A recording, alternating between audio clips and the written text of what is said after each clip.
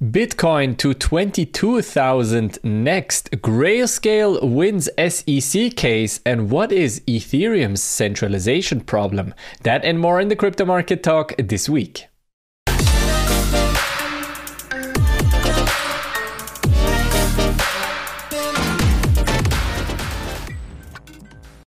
In this week's episode, we will talk about some interesting theories and news about Bitcoin, and then we'll also dive into Ether, and we will also talk quickly about Maker because they have announced something interesting that we should talk about. First, let's start with some good news on the general crypto and Bitcoin front.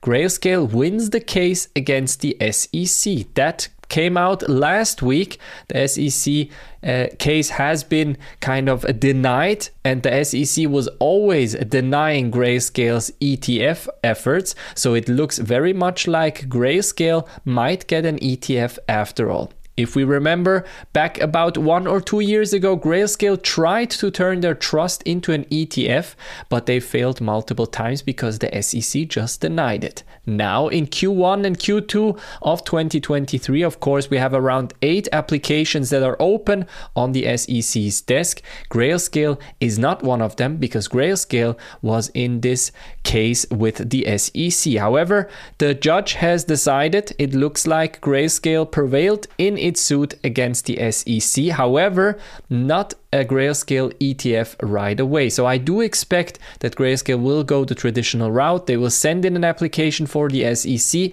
and ideally it will be approved, but I do expect it to be approved only after the major ETFs have been approved in this industry. Now let's jump into this very interesting news story. This week is Korea Blockchain Week. One of the very interesting talks was from Arthur Hayes, co-founder of BitMEX and its previous CEO.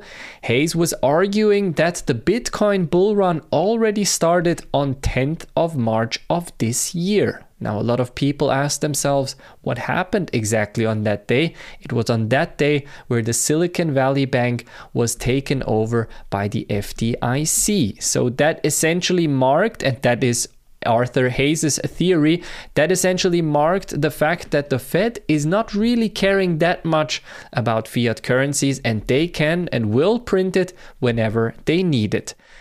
Take that in contrast with Bitcoin, where we have 21 million Bitcoins, although that is in theory. In practical terms, it's more like 17 because some have been lost and some have been hacked. So let's say 17 million Bitcoins are ever to be created. So no new Bitcoins can be created, and that is exactly Arthur Hayes' point. He is saying that government bonds are also getting under pressure, and he is also saying that we might even see a new Bitcoin high in the coming 6 to 12 months. Now let's hope, of course, because the Bitcoin futures, they're hinting at 22,000 US dollars next. We can see here the Bitcoin derivatives, which usually should be between a 5 to 10% premium in a healthy market when we are saying we're more in a bull market. And in the last couple of days, this premium has gone down steadily. So it looks like a lot of people have turned bearish again and do expect the Bitcoin price to go down once again. Now, if we jump into the Bitcoin chart, we can see here not a lot of things are happening. We are still expecting this jump here. And if you remember, I said 22,000 was the futures price.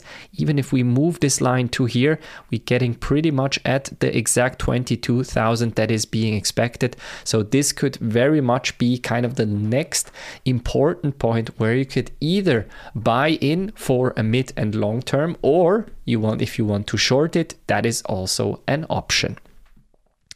Next up, we have Ethereum, because also Vitalik Buterin, the co-founder of Ethereum, was on the Korea Blockchain Week holding his masterclass when it comes to centralization versus decentralization. He talked about running nodes, and kind of the current problem that we have in the Ethereum ecosystem is this graphic right here. As you can see, we have Amazon with around 60% of all the nodes running on Amazon infrastructure, so Amazon Web Services. And in the case of Amazon Web Services going down, that also means 60% of the Ethereum network is going to go down. And that is, of course, a big issue that the Ethereum developers need to solve. But Vitalik Buterin is saying that this might actually take some time. He's even estimating this for about the next 10 to 20 years in the best case, but he's going so far that he is saying that ideally people can run so-called stateless clients and you can run a node on basically zero. So currently the issue is, and that is also the reason why a lot of people are using Amazon's infrastructure, the infrastructure needs to be high power and needs to have juice in order to run an Ethereum node. You cannot just run an Ethereum node on your mobile phone, for example. And that is currently the reason why we have exactly this distribution. In an ideal case, of course, you will see many colors here. That means more decentralized, because if one infrastructure provider falls out, it doesn't mean that the entire Ethereum network is down. Next up, we have this very interesting development from MakerDAO. The co-founder of MakerDAO, Rune Christensen, is saying that Solana might actually be a better fit as the basis for MakerDAO's new blockchain. He dubbed it even Endgame. This is kind of his theory or kind of his vision for Maker. And at the same time, he dubbed it the new chain, and new chain being in this case for Solana. His arguments are, of course, that Solana is much faster and that it has shown resilience, albeit it was kind of in between this crash, this FTX crash that we've experienced almost a year ago. At the same time, he has earned some criticism for that statement, of course, because a lot of people are saying, why are you turning your back to the blockchain that gave you essentially everything? It is or will be a very difficult decision, in my opinion, and whether Maker moves on to Solana or not could make or break Ethereum's current stablecoin situation, because don't forget, Maker is also the issuer of the DAI stablecoin, and that is currently the only decentralized stablecoin that we have on the Ethereum blockchain to date. If we look at Ethereum's chart in general, it does look a tiny bit better, but also not really. I do expect this line to break fairly soon, so 1,600 shouldn't hold for much longer. And then next up, we have 1,425, in my opinion, which we will probably hit as the next support line.